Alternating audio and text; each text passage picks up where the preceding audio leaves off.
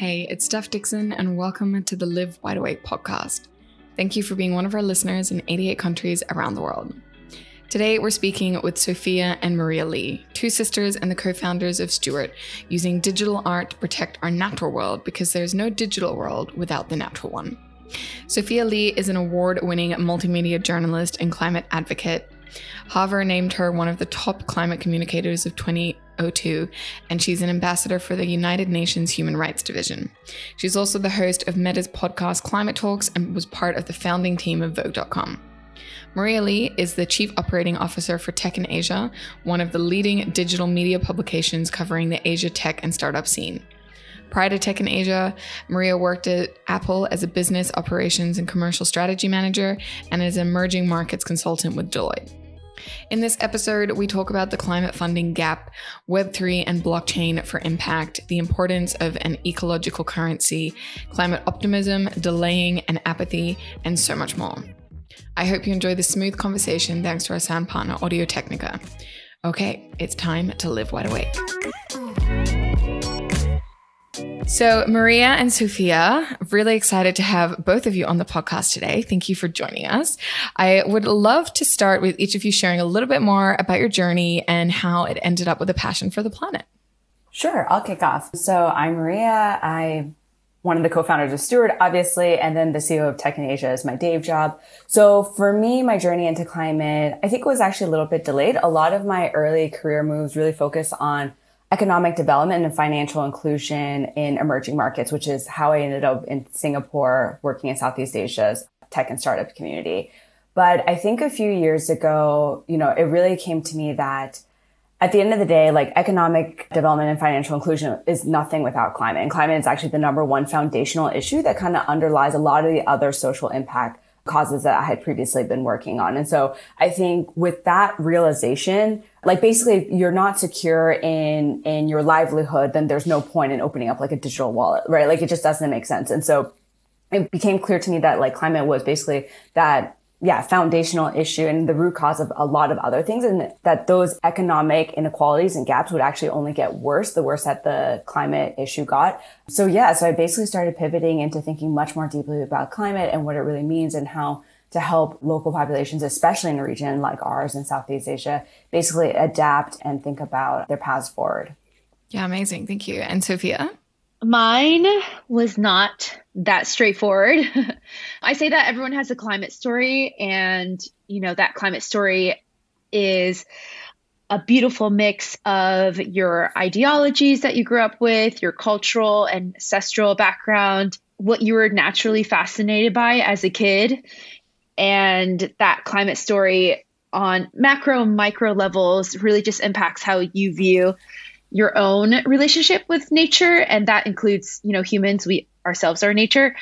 I think I've always had a very spiritual lens into how I lived life. And then my parents would always make fun of me because my dad's parents, so our grandparents, they're Buddhists, and they grew up with these like very Buddhist ideologies. They wouldn't eat meat, or our grandfather wouldn't eat meat. He wouldn't eat things like garlic and onions and little things like that. And just, I think climate was a huge part of that. It just was naturally ingrained that we have this like equilibrium and symbiosis relationship with nature. And that's how I always felt, even as a kid, I think very much because of my family and ancestors.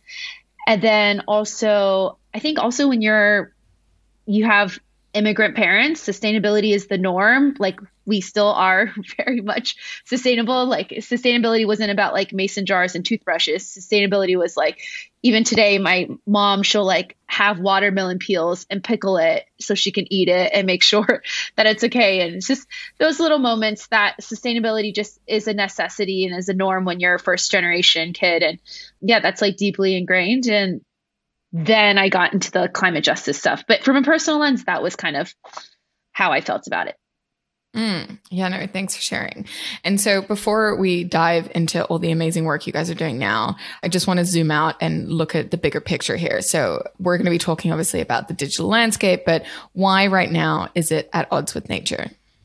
Yeah, so the digital world is at odds with nature right now because of this massive funding gap. And this climate funding gap, basically all of global philanthropy, less than 2% goes to the climate, which is kind of insane if you think about it.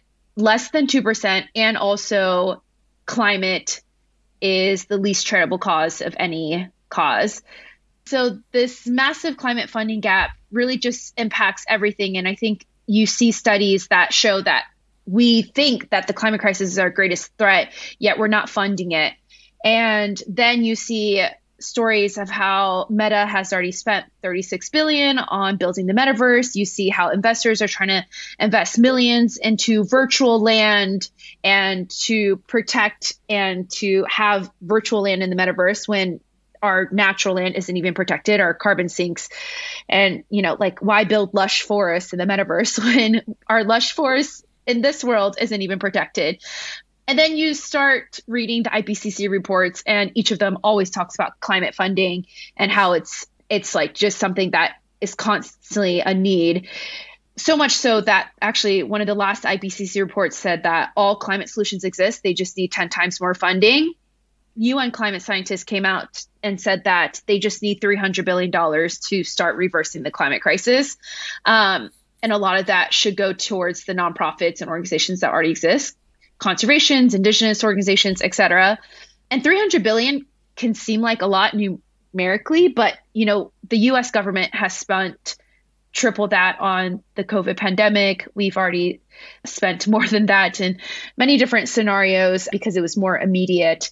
And with web3, there's so much capital and equity in it right now. And we're just like, how is it not being transferred into protecting our natural world? And at Steward, we always say there is no natural world. At Steward, we always say there's no digital world without a thriving natural world. Absolutely. And so, it's so crazy because the numbers are there. It's very clear. They've done the math. As you said, 10 times more funding is required. The solutions already exist. We have a $300 billion funding gap. But how can we even begin to address that there? I mean, as you said, like only 2% of funding goes to the climate right now. So big picture, like what needs to happen for this to shift? Yeah. So, I mean, I think two of the big problems that we're working on is, of course, like number one, awareness. And so if you think about what both Sophia and I do, it's like a lot of it has to do with like media and information sharing and storytelling. And so a lot of it is awareness. And then a lot of it is then the second bit of that is like mindset shift, right? And so again, the funding's there, the technology's there. It's actually just about marrying those two together. And so it's about telling the stories in a way that impact people and have them also believe that they can make small marginal contributions to actually make a huge difference. So I think, curious to hear, Steph, what you see, but like, I think sometimes people think about like when they're thinking about being more sustainable or like investing in climate or whatever it might be, it feels like this like big scary thing. It's going to be like a dramatic life shift as opposed to like just a bunch of small micro actions on a day-to-day basis that they can take and honestly like would not affect their quality of life at all. And in fact, probably improve it in many ways. So I think that there is a lot of information that we are trying to translate. And then also kind of break away from this idea that the digital and natural worlds necessarily need to be at odds, right? Because again, it's one of the goals in the metaverse is basically replicate the experiences that you can have in the natural world already. Like why can't we bridge those two a little bit better so that people who value both and want to play in both worlds can basically come together and it's not really all one or the other, right? The dystopian ideas of only living in the metaverse and just like coming up for air like once in a while. I mean, I just don't think that necessarily needs to be our future. I think we can have a well integrated, incredible, like there are some real benefits of doing certain things in the metaverse. I'm not going to lie. So, but like at the same time, yeah, you can't access any of that without taking care of our natural and physical world. So we have a slightly different view as to how the two different worlds can work together. And we're just trying to like share our perspective and maybe point to like a slightly different path than what you're currently seeing in the media or like what people are currently talking about. Yeah, no, absolutely. And so before we deep dive into exactly what it is that you guys are doing, I just want to zoom out a little bit, and maybe Maria, you can share a definition of what we're actually talking about when we're talking about Web3 and decentralization and all of these buzzwords, blockchain, and even like the metaverse. So like, what is an easy way to sort of explain all of these technologies to people? It's interesting because Web3 more commonly refers to the category of technology with on-chain technology in particular. And so what people are thinking about, and then this kind of expands out into like the AR, VR, metaverse space. But at its core, blockchain technology is a, digital process, digital system where you basically can create like immutable transactions and ledgers, right? And so basically you can capture information for one time and it's permanently stored within that sort of like digital, that's the foundational technology. What it's given rise to is a whole new set of other opportunities. So like crypto, Bitcoin in particular is one, but then a lot of the other blockchains, and Ethereum was the first basically like non-crypto focused one, where you have a lot of other accessibility and, the opportunity to do like decentralized finance, opportunity to create NFTs. A lot of new opportunities is building upon that like fundamental technology of blockchain. So I think when people think about Web3, they're thinking about living in that virtual world that's a little bit disconnected from like our current world of like nation states, right? There's a lot of borders to cross, but like you can actually go into that virtual world where things are kind of like a lot of our normal borders and barriers are kind of broken down, and we're rethinking what society might look like within that virtual world, which is then where metaverse comes up, because you're like, okay, great. If I can just like log into some virtual environment, then I can have these totally different experiences in the virtual world than my natural world. Hope that made sense. Yes, no, thank you. And Sophia, I read that you actually said that the most decentralized system is nature, not Web3. So can you unpack this a little bit for us? Yes. And so how I describe Web3 is the third iteration of the internet, and Web 1 was reading. Web 2 is read and write, like social media, Wikipedia, and Web 3 is read, write, and own. And it's all decentralized. Like ownership is decentralized. And yes, decentralized is very much a buzzword, but we're in systems that are decentralized all the time, and we just like maybe aren't as conscious of it. But that ownership is like we co-own. So when you post something on Instagram, just because it's a picture of you and your face doesn't mean you necessarily own it. Meta has ownership of it. And, we know who the big tech companies are that owns our data and our content. And so when you talk about decentralized ownership and a decentralized system, I love to look at nature. Like the mycelium network is a super decentralized system. Our bacteria system that's in our bodies right now is super decentralized, and they all co-own, and they work together if a virus comes in. Or the mycelium network, if you read like The Secret Life of Trees, there is all these communication nuances where everyone co-creates and is part of this system that they all support. And there's no hierarchy level there. So, if one tree is becoming sick or one tree needs more water, through the mycelium network, trees through roots, they'll be able to like pump more water or nutrients into that tree specifically. So everyone just is accountable for and taken care of. So that's why I think nature is the most decentralized system. Beautiful. I love those analogies, and very clear way of thinking about how, like, what decentralization actually means as a concept. So with everything we've shared so far, where do you see the potential? Because I think a lot of people, when they hear NFT still, when they hear the metaverse, they're like, okay, this is all buzzy. This is, like they don't really get how this can actually help to solve for some of the problems in the world. So I think looking through an impact lens, can you share what got you both excited about this technology to then to want to actually build something using it? Yeah, so there's obviously no doubt that Web3 is very, very early stages. And I think all the crazy fluctuations and the crashes and the booms that you've heard in the last, 2 years, 5 years even, is really indicative of just how early and how honestly shaky a lot of the core technology and some of the foundational values are. But if I look back at the Web2 space, because this is where I'm most familiar in terms of with tech in Asia, I think what happened is that similar thing, like during the dot-com boom, a lot of people were like, this is a fad. There were a lot of scams. People lost a lot of money on it. And I think a lot of people stayed out of that space. But who went in were honestly like white tech bros. And then when that technology stabilized and people started to understand the foundational business models that could be built on top of that new technology, they were also the population that like indiscriminately benefited from that, right? So like that's where you got a lot of, I think, income inequality, and you saw that disparity between who benefited from the Web2 like digital startup boom versus who got left out. And so I think with Web3, just because it's new and a little bit shaky, I think we still have, I feel like we still have an obligation to figure out how to build upon it and how to kind of shape it. Like there's no better time, I think, than in the very early stages to be able to carve out like a slightly different path for it. And we can talk about this later in terms of, we've made some very intentional decisions with Stewart that's very much bucking like the Web3 hype space, because we just feel like that doesn't need to be what Web3 is defined by, even though that is the majority of what you've seen. And a lot of the reasons that we wanted to do Stewart so early on, and frankly, before, we're learning as we go. We know very little about the Web3 and NFT space, but it's because I think we want to bring a lot of people who look like us into the Web3 space so that we're not left out of this next economic boom. I think there's no doubt that at some point Web3 is going to become like a foundational technology for our world. It's going to make, there's a huge amount of like business killing to be made here.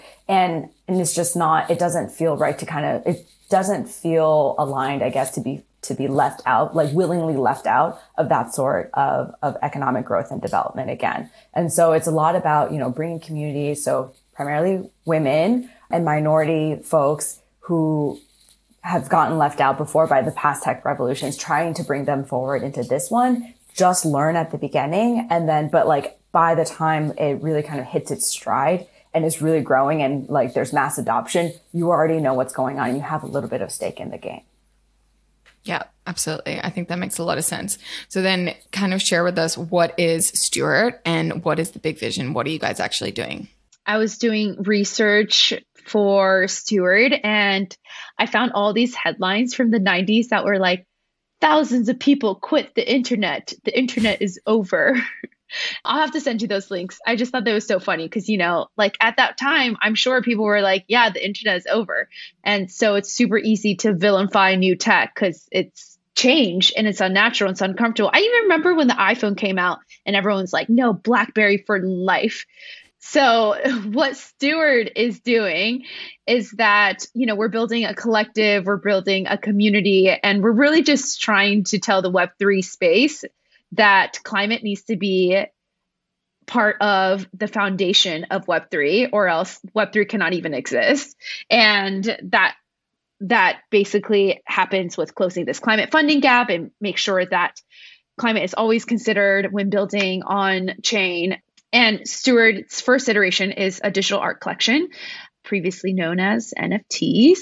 And the digital art connection is basically, it portrays the 8 major ecosystems of nature, which is like the taiga, the tundra, desert, tropical rainforests, and so on. The 8 major ecosystems is connected directly to 8 global artists. All of them have never designed or created an NFT before, so this is their first time. They're all independent artists. And then the 8 major ecosystems paired with the 8 global artists are also matched with a climate nonprofit working in the conservation and indigenous space. And they also directly work in that ecosystem. So for example, Tropical Rainforest is connected to this organization called the Articulation Peoples Indigenous of Brazil. It's APIB for short. And the woman who heads up this nonprofit is the first indigenous congresswoman of Brazil that Lula appointed after he got reelected. So she is major. She speaks headlines at every COP conference. And she's just like the mother of the climate movement and the mother of so many indigenous communities. And her organization is like for tropical rainforests because of the Amazon is the one that Stewart is supporting. Another example is the tundra, which is like Alaska. It's like one of the coldest biomes. And we have the Native Conservancy there. And the Native Conservancy is an indigenous group that works in Alaska. And do habitat restoration and also just equity for their indigenous communities. We focus a lot on conservation and indigenous groups because there's a statistic about indigenous communities, which is that the world's population comprises of less than 5% of indigenous communities, yet they protect over 80% of our land's biodiversity.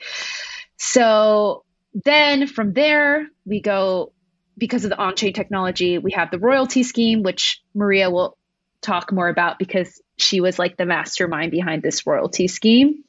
And really, it just makes sure that the climate is being funded, independent artists are being funded, and we're trying to bring a lot of Web2 people into this equity transition.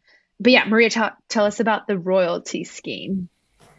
Yeah, sure. So like I said earlier, we wanted to do Web3 a little bit differently. I think when we first started building, we were in the middle of that crazy hype cycle, where it was like NFT collections were dropping like every whatever. And then people were doing like all these crazy things and people were talking about like, to the moon and hyping and aping and whatever. And we actually felt like we couldn't keep up. We felt like we were drowning and just like so overwhelmed, even though we had already decided to build in this space for the reasons I said earlier. And we were like, you know what, we just have to like buckle down and like learn this space because it's really important and we need to, we just need to try. But it was incredibly overwhelming and intimidating. And so I think at some point, a few months into the project, we were just like, this is dumb. Like we're trying to play their game, the Web3 game that's not aligned to how we do things. And so we paused and we're like, if we're going to do this project, we should do it our way. And then through that came like a number of really critical decisions. So our goal is to basically leave a blueprint for a different type of a Web3 project. So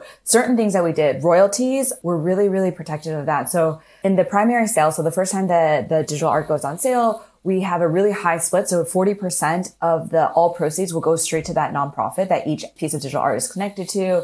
20% will go to that particular artist. Even for resales, like royalties usually cap out at like 5-ish%, but people are actually there. You're seeing the rise of a lot of platforms where there's zero royalties, which is so terrible because it means that they're not donating back to the artist that like had originally created that work. So in our royalty scheme, for any secondary sales and subsequent trades, 8% of those proceeds go to that particular nonprofit and a full 1% goes to that artist so that they will continue to benefit and make money as, hopefully the overall art collection like becomes more valuable and more popular and thus can actually generate more money as well. So again, it's like creating a bit of a built-in Robin Hood effect where if you're doing well for the actual digital art collection, that nonprofit and that original artist will automatically benefit and be able to participate in the upside. So we're redistributing the equity and thinking about it instead of just, I think, the more traditional capitalistic way, which is like, this is my asset, regardless of whose backs I built it on or like where that value came from, I get to collect all the funding from it.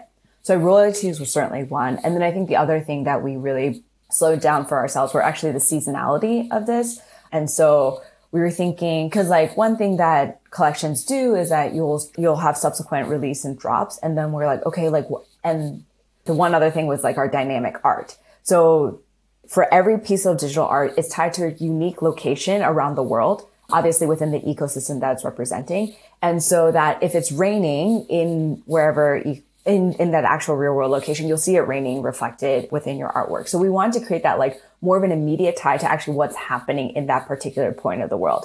So then we were thinking like, okay, what does that seasonality look like? Right. And we were like originally on NFT timeline, you're like, okay, so seasonality, like we should basically have this plant go through a whole season in like 2 weeks time, because otherwise people are going to get bored.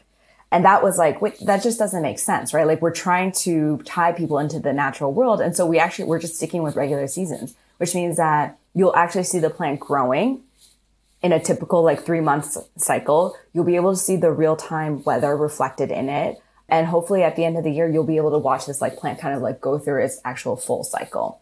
Yeah. So I think these are some of the decisions we made in order to combat the hype of Web3 and set things back at a much more natural pace, but then also keep it interesting enough, of course, that like, that we're actually creating value and we're accruing that like financial and economic gain back to a lot of the people who benefit most from it.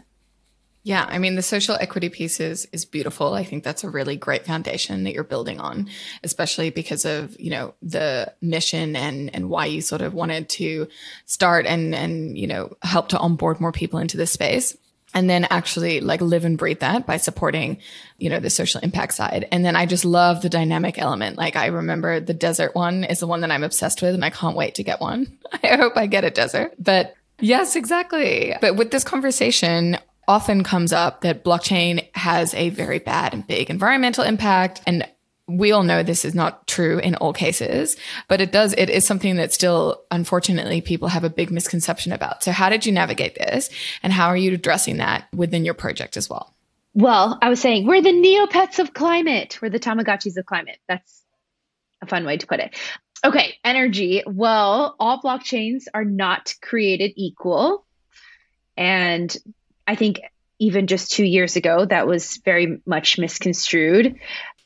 We have proof of work, we have proof of stake, we have proof of history. We don't need to get into all of that, but just know that all blockchains are not created equal, just like anything else. So it's not a binary. And if you choose a proof of stake blockchain, we are building on Celo, which is proof of stake. And ever since they launched as a blockchain 3 years ago, they have also been carbon negative.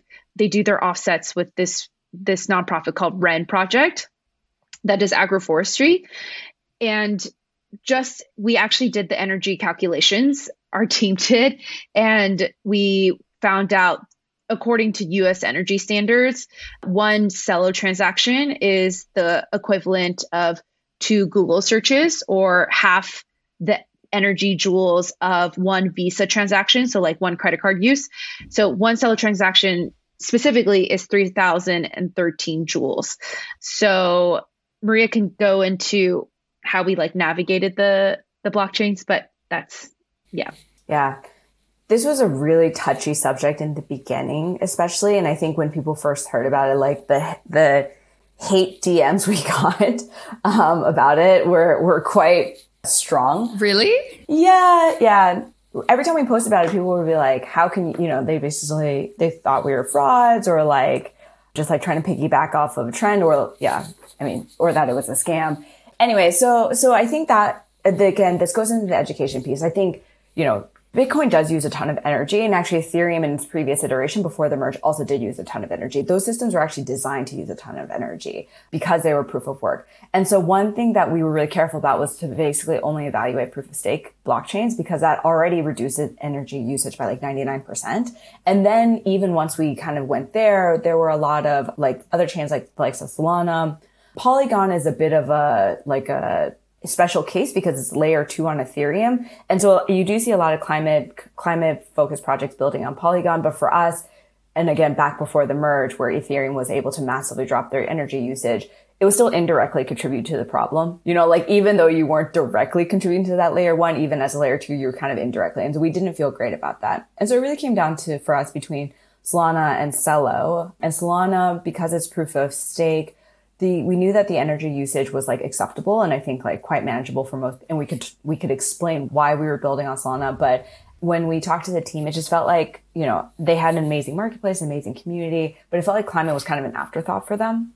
Like they lucked into a low energy transaction, but as opposed to like really intentionally focusing on it. And I think that intentionality that we saw from Celo in particular was really critical. So we had this like whole criteria list. We basically, like whittled down from the beginning. But I think at this point, it's on us to do a lot of that education. People love to pick up sound bites. Of course, like this is not just in the Web3 space, but people love to pick up sound bites and try to tear you down for it. But I think, I kind of welcome it as like part of the ongoing conversation that we all need to be having in order to make sure that we're all going in the right direction. And so, yeah, it's about accountability and information sharing and discourse at the end of the day. Yeah, I think it's fantastic that you were really thorough about it and also focused on the intentionality behind the blockchain, because I think, that just really, again, just solidifies the impact and the mission of the project. So I think, it's really great thank you for explaining as well, like all the different other chains as well, so people have a bit of a deeper understanding. So what role or part of the solution does regenerative finance play in all of this? Yes. Regenerative finance is a huge topic. I'm not the expert in it, but basically, regenerative finance, the way I think about it is our capitalistic system basically only ever captures like financial value, I think, in our currency and how we evaluate different projects and economic returns and all of that, right? So if you remember in high school econ, there was always these like public externalities, like the negative cost of doing things that's never factored into the price of the good that you're producing or the service that you're producing. So regenerative finance tries to take a more holistic view of the overall space, and then so that your asset or your currency is taking into consideration a lot of the cultural, social, and environmental impact that you have. So it's a much more like broader way of looking at what is value. And it sounds kind of crazy, except to think like, you know, just over a decade ago, like Bitcoin did kind of redefine how we view currency, and like it is possible to create a virtual currency. So ReFi takes that one step forward. So the reason the Web3 space is really important to this movement is because that blockchain technology, now you can actually track a lot of the value and a lot of the movements, which previously wasn't possible. So it kind of gives, ReFi exists outside of the Web3 space, but Web3 seems like it's going to be like that tool or that product and technology that really drives ReFi. So for us, I mean, like, I think same thing, like a lot of what Cello is trying to do, and one reason that we went with them is that they're actually trying to link a lot of they're trying to use nature-backed assets to drive a lot of the value of that Cello, of their Cello coin in particular. So that's like a step towards ReFi. And then similarly, same thing is, you know, like when we're talking about the resale value or the value of the digital art that we're producing, it's not just the value of like what you as an individual owner will get, but also the value of like what the artists get, what the nonprofit get. So we are taking a lot of the core concepts of ReFi and kind of expanding it and building it into how we're running Steward and for sure the blockchain that we're working with. It's kind of crazy to think that how our current financial system works. Like the USD is backed by gold, but it hasn't technically been backed by gold for decades. And then all other countries, global countries, just works off of the USD. So it's the financial value that Maria was talking about. There's also ecological value. So that's like goes into the nature-backed currencies. And I just remember at COP27 listening to this scientist talk about how if countries determine their financial wealth and their currency based off of how much carbon they were able to sequester, the Bahamas would be one of the richest countries in the world because they have a lot of wetlands that sequesters carbon. But yet Bahamas is one of the most, it's not one of the, it's on the lower end because of the financial currency. So it's like ecological currency and value is just as important. And I think that has always been the case before global finances became the norm. Like when we used to barter and trade, that was always considered like the financial value of it. And also the labor and the work it took for you to hunt down this animal and trade it, you know, but, you know, now that will actually be considered. So I don't think it's that radical at all. I think it's actually just the 21st century way of approaching something that we've always done, considering a holistic value sense. Yeah. And hopefully we're going to be seeing this more and more as we progress, because we're really, you know, we're running out of time. There is a pressure cooker in a sense, and we need to start actually attributing the true cost of production, the true cost of items in our society, both from a social and environmental impact, so that we actually can start to mitigate and start to shift the balance and the way that things are done. And so that sustainability and impact become the norm. And that's what we live and breathe. So yeah, I'm very excited about everything you guys are working on. And I think it's a beautiful way to onboard people, both, as you said, into this Web3 blockchain space, but also to show people how things can be done differently.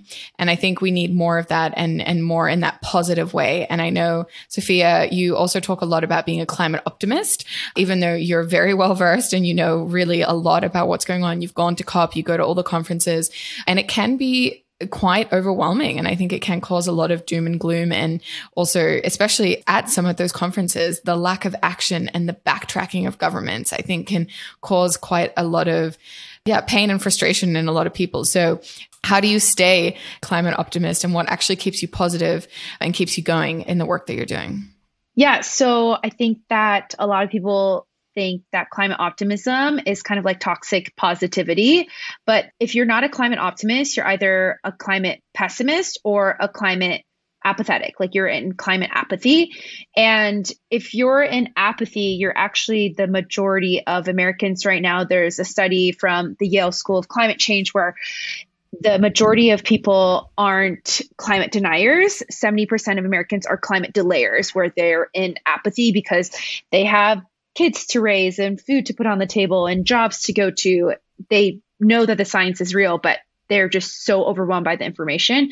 And I think that to be in climate apathy is actually a huge privilege. A lot of people say to work in the climate space and to go to climate protests and to do this is a privilege. But I actually think to not do anything about it and be a climate delayer or be in climate apathy is the privileged part. If you talk to anyone on the climate front lines, if you talk to land defenders, you've talked to the true activists organizing, they are all climate optimists because they're not talking about 10 years out from now. They're literally talking about tomorrow. If you talk to someone from Marshall Islands, like they're literally talking about their home tomorrow, and you have to be optimistic. It's the only choice. And I think that the doom and gloom is something that the Western media paints because it reaffirms the apathy, which kind of makes people be like, well, if we're already doomed, then all right, I guess I don't have to do anything. I'm just going to live my life and enjoy what I can. And it reaffirms and perpetuates the apathy because you think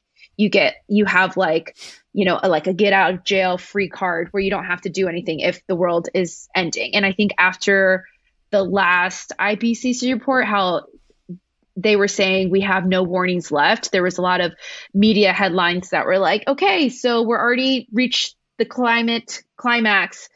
And it's like, no, like there is still time. If we can even change a 0.01 degree Celsius, that is hundreds of thousands of lives saved that we're talking about. So there's such a nuance there that I don't believe in climate doomism. I don't believe that it's too late because it can never be too late because we're literally talking about lives on the line here.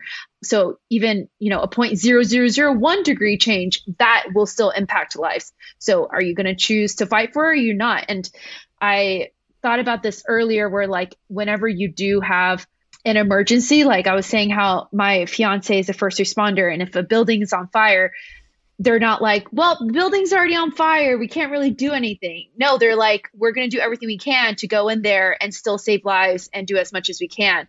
So it's like, just because we're in a dire situation doesn't mean that there's not so much work to be done. And I just think that action is the antidote to anxiety here.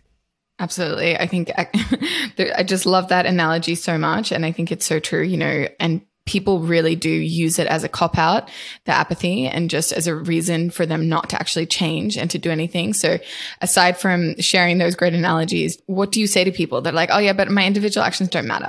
Because I feel like this is still, unfortunately, quite a prevalent dialogue, especially with people who aren't working in this space or who haven't are not on the climate optimism side yet. Yeah. So when people say my individual actions don't matter, I always ask them, like, I question their kind of belief systems in the world. So I'm like, do you believe that one person can make a difference? And they usually say yes.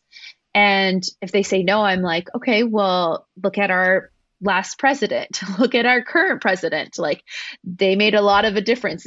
It doesn't have to be good or bad. Like, they're on both ends of the spectrum, right?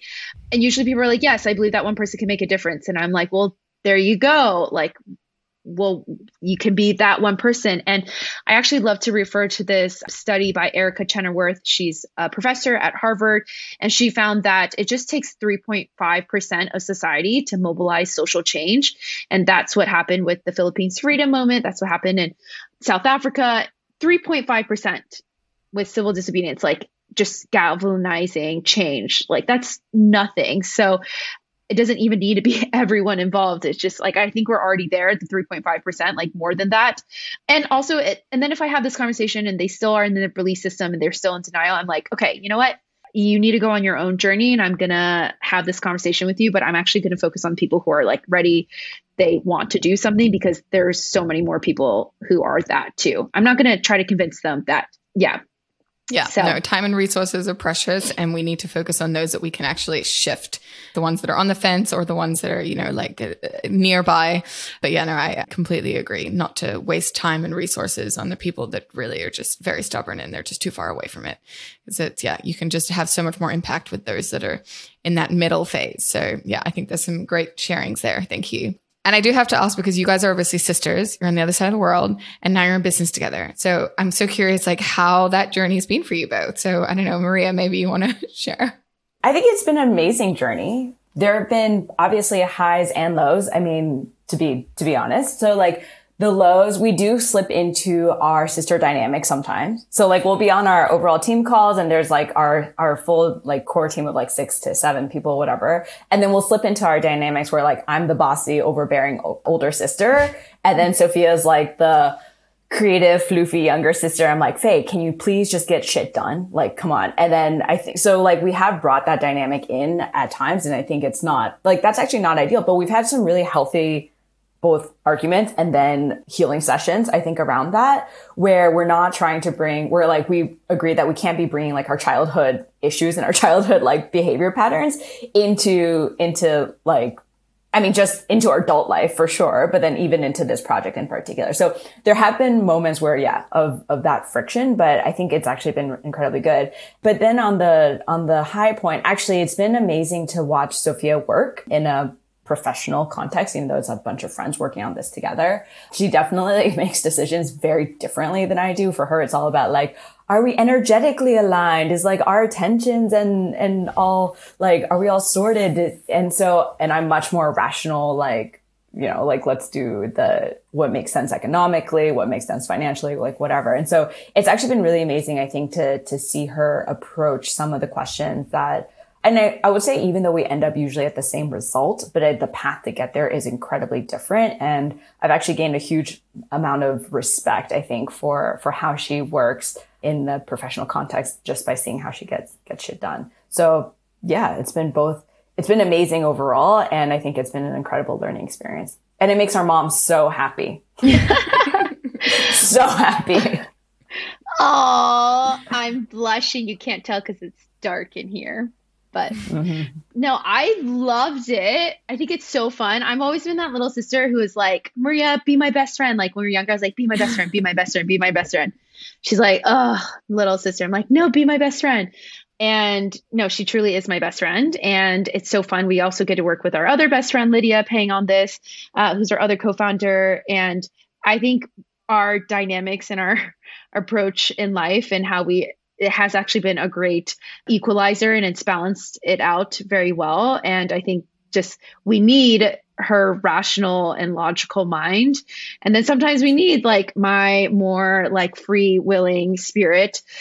And I think together, like we definitely wouldn't have been able to do this project I wouldn't have been able to do this project on my own 110%. So it's been such an incredible experience. Like I'm like, even if nothing happens except for we donate funds to climate nonprofits and we had this experience, I'm like, this was worth it 10 times over. Like it's been so meaningful in so many ways in that sense.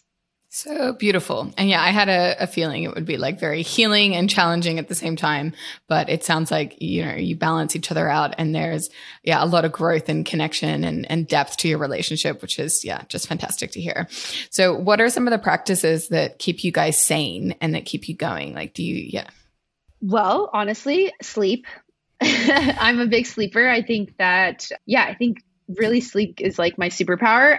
I think anything that has to do with upkeeping my spirit is a big practice of mine. I meditate every day, almost every day. I really try not to miss meditation, or maybe I do a little breath work, getting in touch with my ancestral altar. It's like, there's a lot of spiritual things that I do that I think just like helps me stay grounded and be aligned. And sleep is really one of the main ones. For me, one thing that I have found is I get the most tired and fatigued and disillusioned actually when I'm working on things or working on things in a way that isn't aligned to who I am. So I actually try to bring like that honesty and my perspective into anything that I'm doing. So like before taking on big projects, I make sure that like it's actually something I want to do. And so I don't get stuck in something that's like not bringing me that joy and energy and reward that otherwise is. And then even when I'm on those projects, I try to be true to myself. So I think when I feel most frustrated or most burnt out is when I feel like I'm kind of suppressing a part of myself. Like maybe I'm not like voicing out my true concerns, or I feel pressure to be a certain way. So I think that helps me from actually really ever dipping too low in terms of the energy bucket. Like, it helps me maintain energy to just be really, really honest and true to myself, like in most situations and contexts, in every situation and context possible. And then I think beyond that, it's actually taking time and hanging out with my kid, who is, you know, like amazing and incredibly restorative, to just like go hang out with like a 2-year-old for an hour or two, and then just like see the world through their view, through their eyes. And, you know, everything's like fun. Everything's exciting, including like, picking flowers or like picking up leaves from the sidewalk. So anyway, so I think I've also make sure to build in those moments where it's not just work, but really thinking holistically about like, okay, what do I need as an individual? What do my husband and I need as a couple? And then what do I need, and like spending time with my kid as a mother and child. And so there's a lot of balance, I think, in my life, which also just, helps me like maintain and preserve my energy and sanity level. Yeah, no, I absolutely love that. And just, I think as we grow up, because I went through something similar with finding that I was feeling so burnt out and exhausted because I was doing things that weren't aligned anymore. And just like the crazy depletion that you have when that happens, and just making better choices and realizing what lights you up and following that more and doubling down on that, I think is, that's such a beautiful practice. And so lovely that you have your family time and balance as well. So how do you both think that we can live wide awake? How do we live wide awake? I think getting in touch, I think we're very disembodied as a society, and that makes us disassociated from hard things like the news cycle, the climate crisis. And so to live wide awake is to become more in embodiment with yourself and the source, which is nature. And like Maria was saying, like to view life through a kid's eyes, they're just naturally connected to that source. They naturally have that sense of awe and wonder. And we can all have that. It's just because we're adults doesn't mean we can lose that. So I think in order to live more wide awake is to become more embodied. Love it. Maria? For me, it starts with a high degree of self-awareness and honesty. So I guess to echo a bit of what Sophia was saying, it's, don't shy away from some of the harder problems or some of the more difficult, like even internal conflict that you might have, like you don't know how you feel about a certain thing.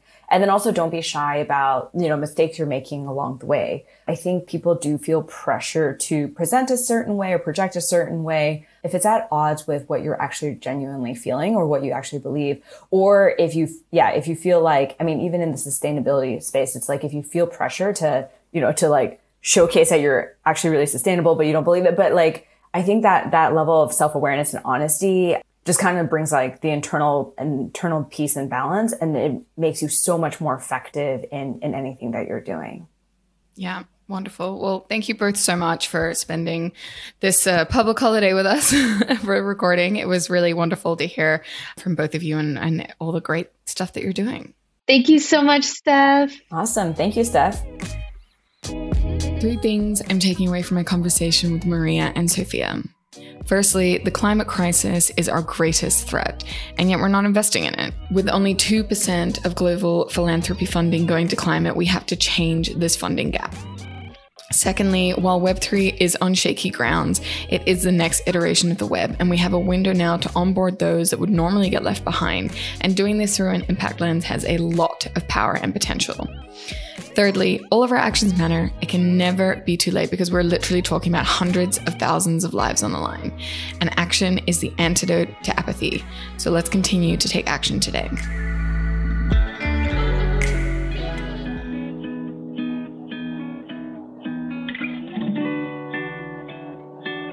I'm curious, what did you think about the episode and what were your main takeaways? Is there a topic you want me to dive deeper into? I'd love to hear from you. You can find me at Steph L. Dixon or at Live Wide Awake. If you got something out of the podcast and you want to continue this journey with us, consider subscribing and supporting. I hope that today's conversation stirred something deep within you, ready to awaken. And until next time, live wide awake.